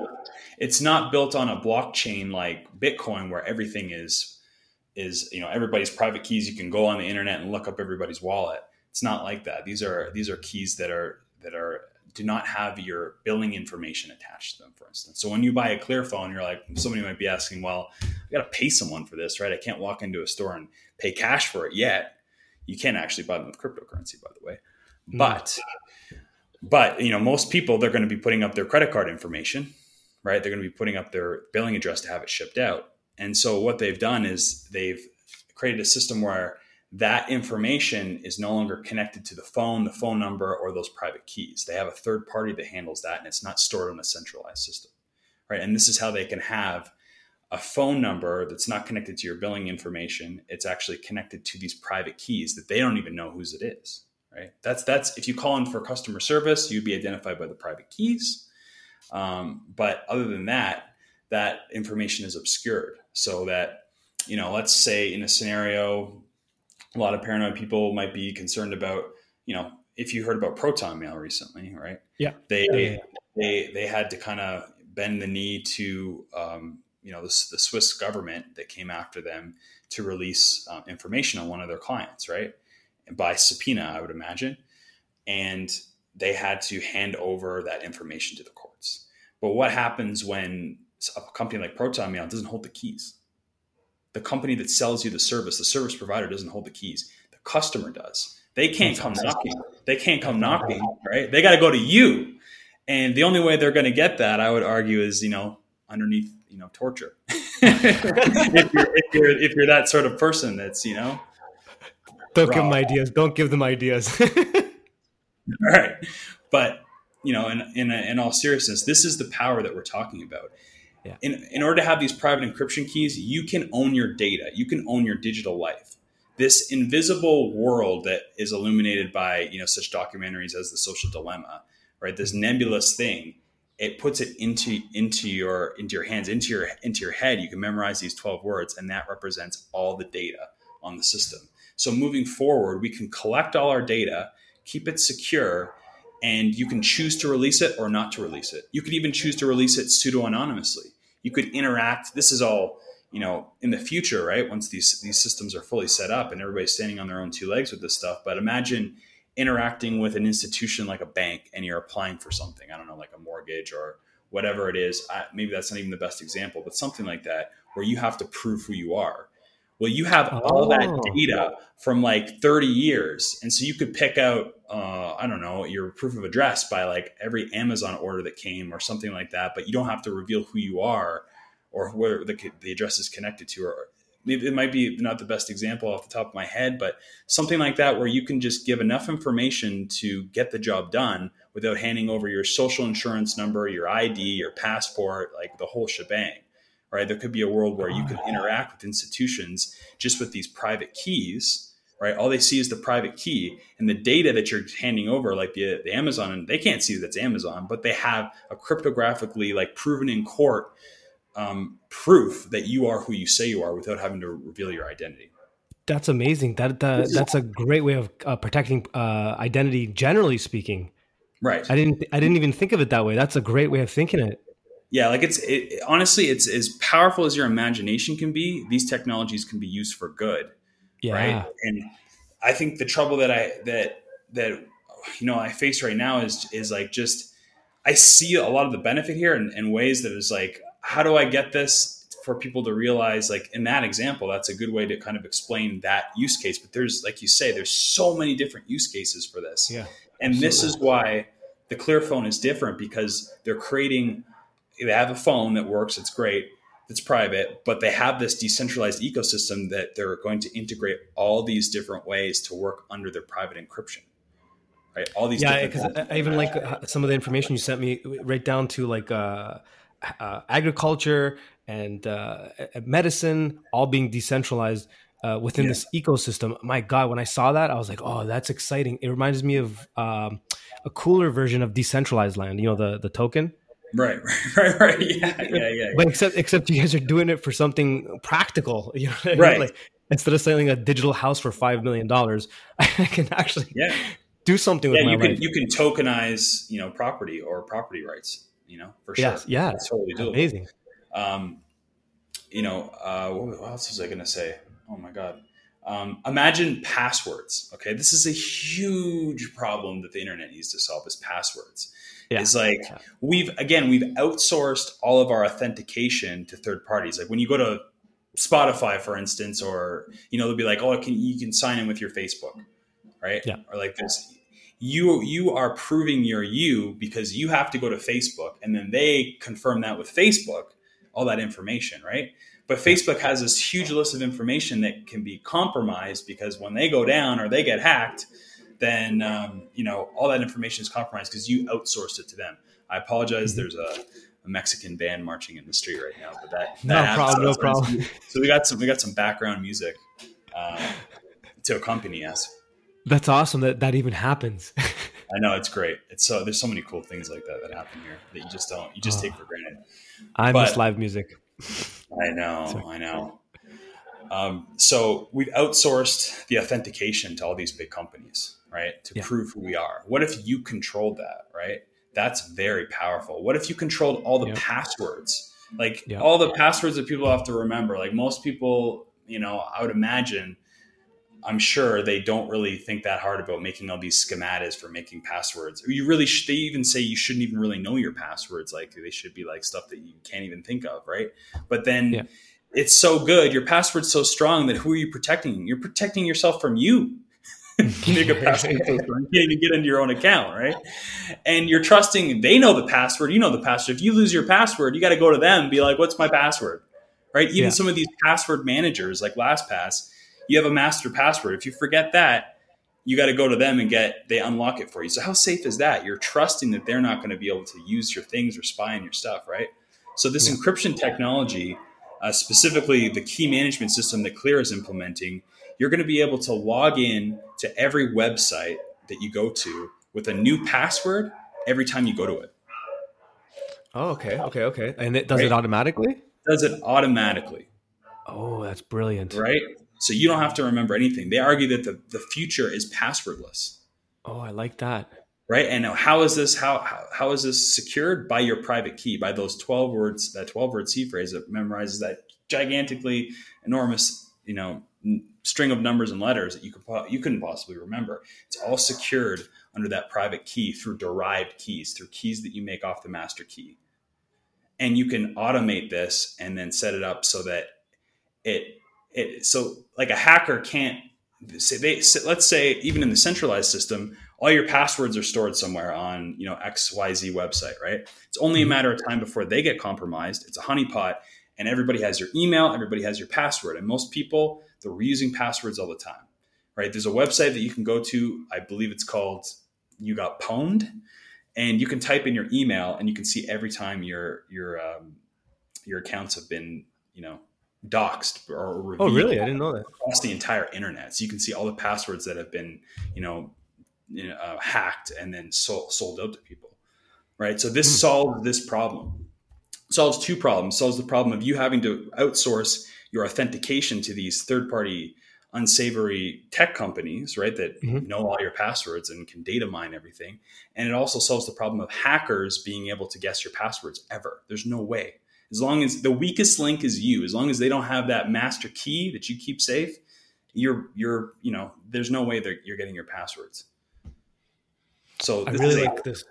Yeah, this is just another example. I can go down many rabbit holes of like useful things that everyday people can benefit from these decentralized technologies within the Clear ecosystem. I really like it, and I want to definitely learn a lot more about this because it's got the utilities are endless. Like I'm just even listening to you explain everything. I'm thinking of like, oh, I could use it for this. I could use it for that. Yeah. Like as you're saying it, I'm like literally, oh, that would solve this problem and that problem. Yeah. So how was this originally conceived? The idea, the gentleman that came up with the concept. What was his name again? Well, there's a handful of different people that have come together to create these technologies. Like if you think about it, they're combining all kinds of technologies in one spot to connect to the phone, right? So it's the decentralized storage. I mean, there's other companies doing decentralized storage, but they're not but you guys, it's a whole, they do, but it seems like you guys are putting everything together, right down to like fitness and crypto wallets. I think I read something about agriculture and food. I mean, that's remarkable. Like I haven't seen that. Sorry? Yeah. And energy as well. Energy. See, I haven't seen all that. I haven't seen someone put all of that together and then like put it in a phone. You know what I mean? It's like that's pretty cool. That's pretty cool. So how long has this project been going on? Like to develop this, is it about 10 years? The phone side of things has been in development for a long time, but it was launched about 1.5 years ago where we're putting phones in people's hands. Okay. But the network behind it has been built for about 10 or 11 years through the ClearShare network that's deployed, I think, like 400,000 different servers with their open source Linux operating system on it. And the company worked with many big companies in the IT field for security. And this is where they built some of the architecture for the onboard security for the phone that's really unique. It's called gateway management. It actually filters out the internet at the DNS level. So in layman's terms, it filters out all the internet traffic coming in, all the internet traffic going out, right? And again, there's all kinds of use cases for this, but I'll list a few. For instance, spyware. Maybe we've heard of Edward Snowden, right? The whistleblower. He's been very vocal about the piece of spyware that has been installed in, forgive me if I misquote the statistics. I think it's like 1 in 8 Android phones has the spyware on it. It's as simple as clicking on like a WhatsApp, random WhatsApp message, and that'll launch this executable that'll install spyware on your phone. And all of a sudden somebody has access to your cameras, to your photos, to your pictures, or what have you. And they can lift that or kind of listen to you or watch you. Pegasus. That's it. Yeah. Pegasus, right? So this gateway management technology, let's say that you are the weakest link here, which you usually are, and you somehow get that installed on your phone. It blocks the data transmission out, so nothing can get out. Get out of here. It's the only thing that can really protect against these 0-day attacks and all these Trojans and stuff like that without you having to think about it, right? It's not an antivirus software. Let's not get this confused. Antivirus software is not good. That's actually a weak point in your computer. You don't want to have antivirus software. This is a completely different way to address the problem. So it's a very powerful technology that's on the phones that you get. And, you know, that's one use case. Another use case that's completely on the other side of things is you can use it for parental controls. So you can Hmm. have a parent phone and a child phone. You can set a phone up as a child phone and it has certain permissions on it. So around internet usage, you could set age appropriate content for your child to watch. You could also set bedtimes that shut off the internet at certain times. You know, that's, you know, I that like can be, that. yeah, you know what I mean? Like that, even that's powerful, right? And it follows the phone wherever it goes. Okay. And because it's linked on this system, it can send you push notifications, meaning you can get a notification on your phone asking you, do you want to approve this for your son or daughter to watch or view or access, right? Interesting. And here's the cool idea that brings it all together. Because we have these private keys, right? You're essentially, you know, holding on to your child's private keys. And when they're old enough, you could hand them over to them, like handing them the keys to their car. And this is the keys to their digital life, their digital house going forward. And what I think is really cool, like if this, you know, goes on long enough, you can have like children doing the same thing on the other end when their parents maybe pass on or whatever. They Yeah. can take control of their keys, and all that data is like their digital life, and Oh, I love that. they can choose how to, like, you know, take care of that important, you know, information that they've gathered in all their life, right? I So love that. it's like the flip side of all this stuff we're worried about in the dystopian nightmare, where the, you know, the government or the institution is going to like control all your data for the end of time and use it for nefarious things like in the future. This is a Yeah. system where you own those private keys and you get the choice in how they're used and the data if you interact with this ecosystem or other ecosystems that may come up that are like it. This is exciting. Oh my God, you got me super excited about this. That's amazing. Yeah, I didn't even think about it that way. Yeah, like because it's like you pass on, and then there's like this digital you of that individual that's passed on, and that digital you can be in the hands of your loved ones instead of some Instead jackass of trying to sell. Facebook. Because Yeah, when you build exactly. stuff up to Facebook, they own it forever. They can do whatever Yeah, they want with it. Who knows, you know, what kind of user agreement they're going to have in 20 years and what they're going to be able yeah, to do with your stuff, right? yep, yep. And Download this you into kind of, some sort of frog or some shit. yeah, right. Like we can't even comprehend it, but let's just be safe. Move Yeah, away from those systems onto systems where we control that data and we own it. And no one can turn us into a frog unless we want to. yeah, right. Yeah, yeah. That's genius. I come. Okay, look, when we have you back, I'm gonna go dive a little bit deeper into this and kind of like really look at this ecosystem. And I really want you to break that down because I really could see.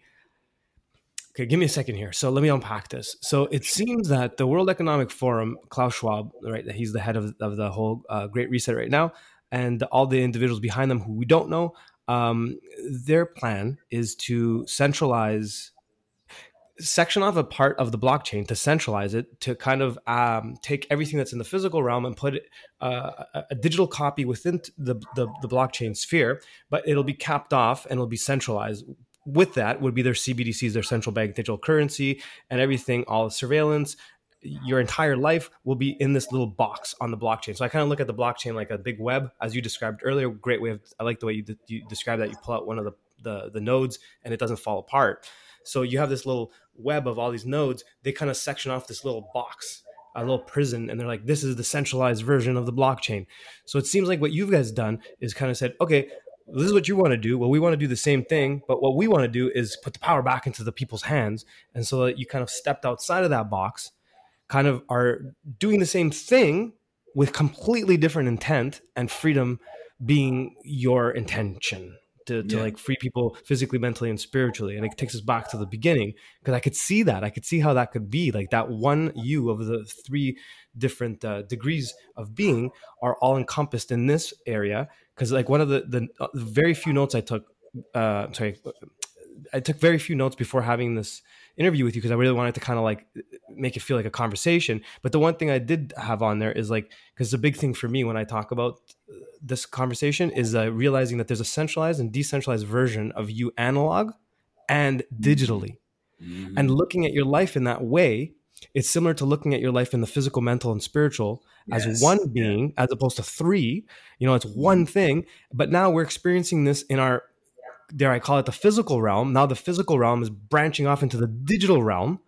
Yeah. And what it seems that you guys are doing here is kind of really putting back the freedom into. I'm really excited by this whole concept. This is amazing. It's bigger than I thought. Like, even going into this conversation, I was like, this is big. Leaving the conversation, I'm like, this is bigger than I realized. And I guess the sky's the limit here.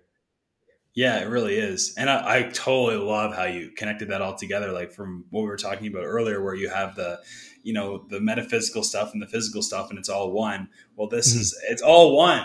It is Yeah. all one. Yes. It's the same thing, Yes. right? Oh, it's only this way you're owning it and not, um, outsourcing it again. It all comes back to outsourcing our Yeah. power and thinking Yeah. that our power was without us. No, it's ours. We own all of Yeah. that, right? It's whether That's we right. give it away or not. That's Right. right. And this is an opportunity for you to not give it away anymore and stop participating. And then, go into a new model that's being built where there, for instance, the Clear company it's just a service provider that's, providing a system where it's serving you and, you're being able to have your own data and to be able to secure that like you should. Like, Yeah. why should anybody own anything? Why should anybody Yeah. else own your data? It's like somebody Yeah. else owning a physical part, like somebody else trying to patent your finger or something, like Right. your physical finger, like not your Right. fingerprint or anything like that, but like your hand itself. Like somebody Yes. could come along and be like, I own your hand now. Or you could It sell your seems we're going hands. that way. You know what I mean? It's Yeah. like, no, it doesn't make sense. Like you can't sell No. your hand. Like, it's just, the only way that would be true is somebody convinced you.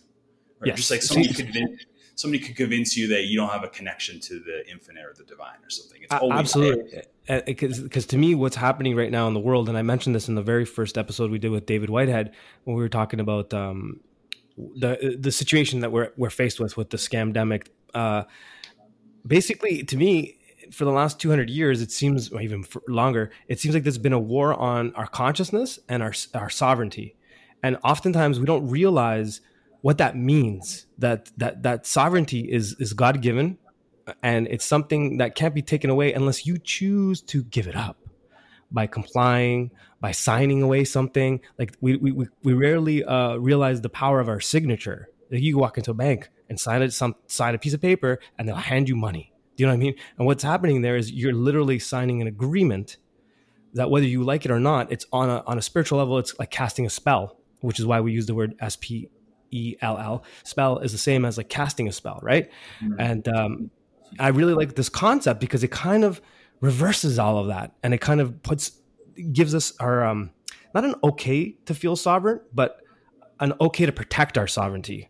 Like yeah, what you're describing here is you're allowing me as a customer to protect my sovereignty above all yeah, things, and then on top of that, my attention and my awareness I control, which is how my consciousness interacts with things through awareness and all that stuff.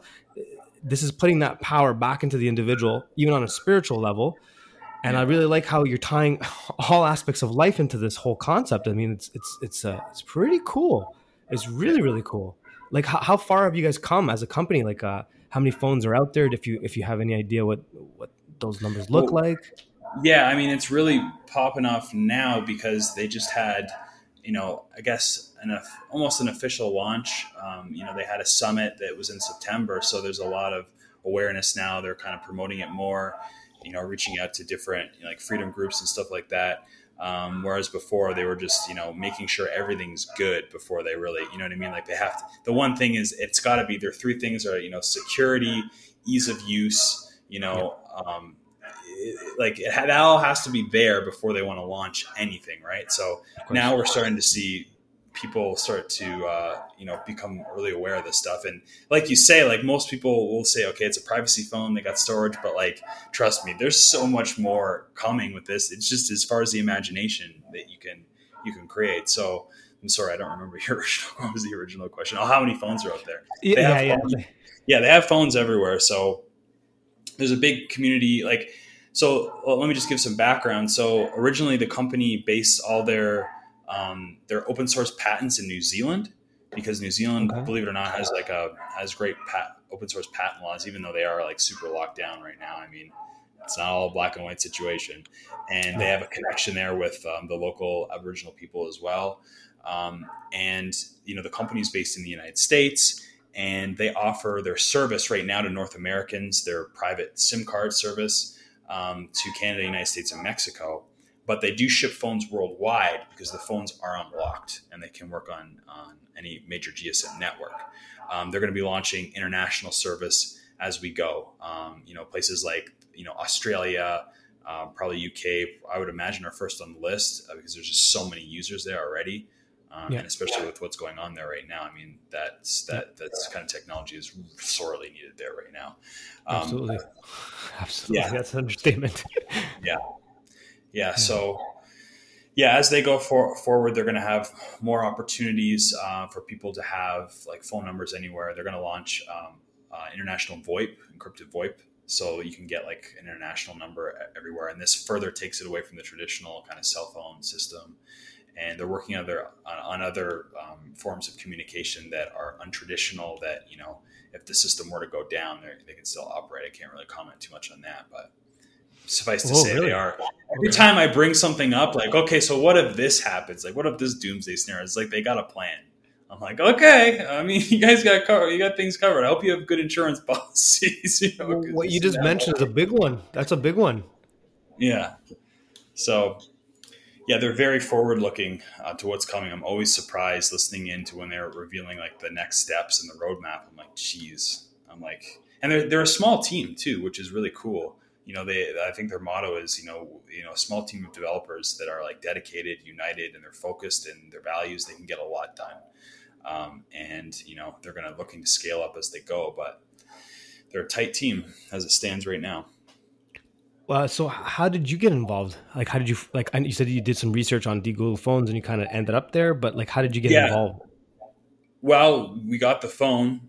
I'm always someone that, again, like if I find something that's kind of obscure, but there seems to be a lot of utility and truth into it, I research it to the nth degree. Right. My girlfriend at the time and I were already looking for a solution to this because we already knew this problem existed, but just like everybody, it's like, you look at the problem, you're like, we can't fix this. Like, how do you get away from this? It's like all pervasive. It's like the boot is on all of us and it leads to a lot of pesticide. Oh my God, I'm having trouble with that word, man. You become pessimist. Very, very, very pessimistic very quickly. Most people. Yeah. So, we looked into all of the different options, probably the same one that you looked into and you have right now. And, once I think, 100%. My girlfriend at the time pointed them out, and I'm already, in touch with like blockchain and crypto and stuff like that. So I recognized what they were doing once I looked into a little bit, and I was like, okay, this is really interesting. Like, I really want to pay attention to this. And the more I dug, I was like, yep, this is good. So we got it. We used it. We loved it. I just started learning, getting involved with the company, hopping on calls with them, and just learning everything that I could. There wasn't really a lot of information out on the technical side of things, but they have a really cool opportunity to actually jump on calls every week with some of the lead people in the company, and you can actually do Q&As with them. So I just took advantage of every opportunity to ask questions and really understand. And it just led to a point where, this stuff aligns with my values. Like, I'm passionate about crypto. It's just like one of the areas of things I'm passionate about. Decentralized technology is like, why not? Why wouldn't I want to put my time and energy behind this? And, they have an opportunity for people to build a business that see the value and they want to let other people know about it. Yeah, no, I think you got in with some good people there. I really like that because I bought the phone that I bought, but I'm planning on getting a couple others from other. So I'm probably gonna, after we get out, I'm probably gonna talk to you about grabbing one from you guys as well because my intention was to get a few. I have a few people that I have with me that I'd like to get off the bullshit phones and start handing them these phones, right? And because we're at the beginning of this, and this is like literally the very beginning of like the whole concept of taking, there's going to be a lot of guinea pigs, try things out, and I want to be one of those guinea pigs. And so, because like I really want to support, what's happening with the decentralized ways of thinking, agorism, anarcho-capitalism. I really want to be a part of it more than I already am, and kind of like really help this kind of move forward. So you guys definitely have my support. Yeah. Vote with your dollars. It doesn't matter which company you go with, use privacy coins, get out of the banks as much as you can, buy a de-Googled phone, buy a clear phone. Doesn't matter. Every dollar that you spend in that direction is going to make the world a better place. There's no time for tribalism now or anything like that. Exactly. Just follow your intuition and, do your research, both ends, and, vote with your dollar. Absolutely. And that goes for all the platforms as well. Like, just don't stick with one, get on a couple, try them out. Yeah. You might We find need one. lots of different ones. Exactly. We need competition. We need free market. Exactly. And that's what I like about this community that's being built. There is no competition. It doesn't feel like that. Even with like people sharing information, people building platforms, people in technology, they're all kind of like working together, and you kind of see that. And it's really cool. Like if we step back from all the noise that we keep hearing about what's going on in the world, there's actually something really beautiful happening. And it kind of reminds me of what was going on like around 2004, 5, 6, 7, 8. I don't know if you remember back in those days, the internet was kind of like felt free. And we know now it wasn't, but it did feel free. Yeah. And people were dropping crazy documentaries and information was getting out there, and people were kind of like working together. And then you saw podcasters like linking up with each other and sharing information. It kind of feels like that renaissance again, but the difference is they're trying to tell us that that's not happening, that there's nothing but doom and gloom. You only have two choices: take the vax or go to jail. You know what I mean? They're scared. They know the power. They know the power. They know the power on every level. They know someone, maybe not the lower level things, but like at some level, they know the power of the human being. They know the power of the spirit. They know the power of the decentralized technology, because it is like nature is a decentralized technology. Right? We're dealing with the power of nature. Absolutely. A wise man once said, "You can never create anything outside of nature. It's already there. We're just kind of replicating it. We think we're making it better, but it's so if anybody understands their true power, where they come from, they understand the power of decentralization. That's what they're scared of. Yeah, absolutely. Right? That's why the boot is coming down so hard. And the problem that they face is the harder it comes down, the quicker it comes down, the more people wake up. More people wake up than ever before.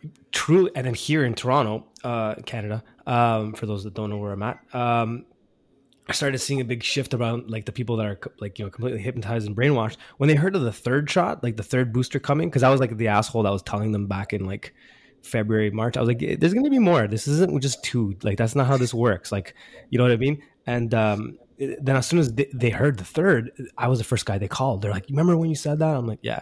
They're like, it's happening. I'm like, I know. And they're like, do you think this will ever end? I'm like, no, man, I told you it's not going to end. That's not about, this kind of stuff.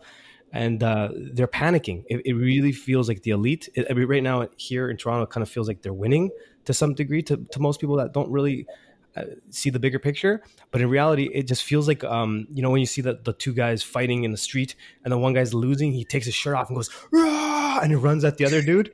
It kind of feels like that's what's happening. It's like their last hurrah, just to come and get us. And so like, that's why this conversation is utmost importance, because it's a solution-based way of thinking where you're not just sitting around going, I'm just a victim. Look at me. We're all screwed. Blah, blah, the NW, like the New World Order is coming for me. No, man. Act. Do something. Like, it may not feel like you're in a war, but you kind of are in a war. I mean, not kind of. You are in a war. It's a cold war. It's a bizarre little way that it's going. And this is how you fight back. You don't fight back with your fist. You fight back with your dollars, as you said. You fight back with your mind and your decisions, how you make your choices. Do you watch that video on YouTube or do you go to Odyssey? You know what I mean? Like, it's as simple as that. And like going back to the concept of agorism and community and family, that like someone asked me, well, you know what, you weren't saying much like online or this and that. You've been in this for 20 years. Why weren't you doing this last year? I'm like, because last year what I did is I spent time in building up my family again. I started to realize the one thing they took away from us that we kind of took for granted was the concept and idea of family, God and family.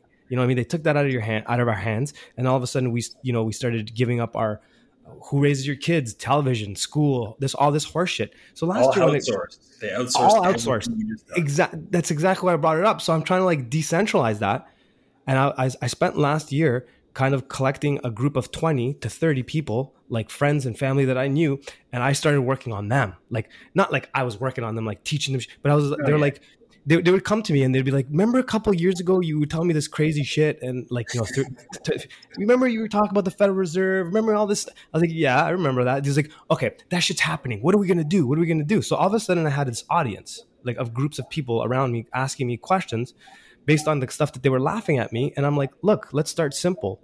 They're like, okay, how? Come over for dinner on Saturday. They're like, how's that going to help? I'm like, well, we're going to sit down across the table with each other. What better way to not comply, but to have dinner with each other? Like that was illegal when I did it here. Supposedly, it was illegal. So what did I do to my big fuck you was that on a Saturday, like, Yeah, go to your protest, do whatever you got to do. But for me, you know how I started saying fuck you? I homesteaded. Stayed home and yeah, we jarred fucking pickles. We made tomato sauce. And someone's like, they're like, how's that? How's that like a protest? I'm like, that's the biggest protest. You want a jar of tomato sauce? Here, take it for free. You know what I mean? Like those little yeah, things are how you can decentralize, put community back together in your real world, and then take those ideas and go online and do the same thing. Like that's how Paul and I are talking right now. absolutely, Like right now, what you and I absolutely. are doing, this is exactly what I mean. This is Yeah, family. we're planting seeds, right? Yes. And some people might laugh at the seeds, but it's pretty hard when it grows into that oak tree, right? It's Yes. undeniable, and that's exactly what I imagine it did for you. You have an oak tree right now, Yeah, right? It I looked kind do. of silly at It first, did. but to them, but now, man, it's It it abundance. it, it really is because I'm looking back at this group, and man, you should have heard the crazy shit they were like. They're like, "You're nuts! Fuck that! It's not gonna happen." Like last year we're talking about, and now the same individuals were sitting around a table together trying to figure out life for the next 10 years. You know what I'm saying? It's like this is a beautiful thing. Like people that were arguing are now like trying to figure things out. I look across the table, two people that were arguing last week are jarring tomato sauce together, and I'm like, "This is beautiful, man." This is That's beautiful. gold. Anyways, sorry, I totally went off on a tangent there. No, no, that's beautiful. That's beautiful. Well, That's because it awesome. was something that I had on my mind earlier today. I'm like, okay, Paul, how is it that we're gonna talk? Like, this is such a strange world. I met this guy like 3 years ago. We clicked, and now we're gonna do this. It's kind of interesting. And I was just thinking it through and going, no, that's what humanity is about. Like, this is it. Yep. Like, this is how Yep. we do it. Like, this is what under they're under afraid of. these circumstances, right? They're just making Yeah, these great connections happen, right? You have to exactly, give like thank you, I'm grateful, because exactly. these connections can happen. I've had so many great connections and people come together like even for where I am right now. Before it's kind of daunting to think like people that you did a great job of bringing people into your circle and making that planting the seed so that everybody's on the same wavelength now. But like before, like 10 years ago, it's kind of hard to find like-minded people for some Yeah, of these things in your it area. is. They're always, oh, there's someone over here in LA, or there's someone here in UK, and this person's over there. Where we got connected by the internet, but as far as having people in person, it's like right now Mexico, it seems like all these people are coming from all over the earth that are being, you know, their rights are being trampled, their freedoms are being taken away, or they've given them away, or however you want to characterize it. But we're all kind of coming together. And just Yeah. like you did, you came together where you were, and you had the foresight and the wisdom to plant those seeds to bring people together under the pretense of this thing we could have called the atrocity or the bad thing, right? But we Yeah. can frame this also as the old systems crumbling. All the institutions that we put had all these illusions that they had all these power, they're going to hopefully crumble underneath their own weight, and we're going to Mhm. build new systems with the ashes. So hopefully, the controlled demolition of all of the control systems doesn't blot out the sun, but leaves enough sunshine so that we can grow our vegetables and live in a new world, a better world. Man, I think that's a great place to leave this conversation. Like that's a great way of summing it up. I like how you put that. That's a good way of seeing it. Listen, I'm definitely gonna have you back, and we're gonna go a lot deeper into all of these subjects. Um, so tell everybody where they can learn more about you and everything that you do, and your phone.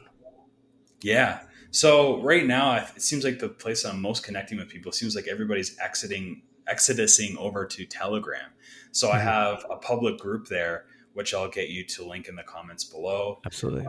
They can also reach me at my email, digitalfreedomtactics @protonmail.com. Between those two avenues, I think, that's where I'll see things come in. I mean, there's a million different ways to get a hold of me, but let's like keep it simple, I think. Yeah, definitely. Just send me that, and I'll make sure I put it into the underneath the show notes, as they say. Yeah, I'll give you a link to the phones as well, so if people want to check that out in the meantime before we do the deep 100%. dive. Absolutely, 100%. Paul, thanks, man. Thank you. This is an awesome conversation. Oh yeah, I can't wait for the next. Yeah, same. Igualmente, as they say in Mexico. What did they say? What did they say? Igualmente. It's like I Okay. So, agree. oh yeah. Okay. Oh, I think I heard that in a song. Yeah, maybe. Okay. All right. Take it easy, brother.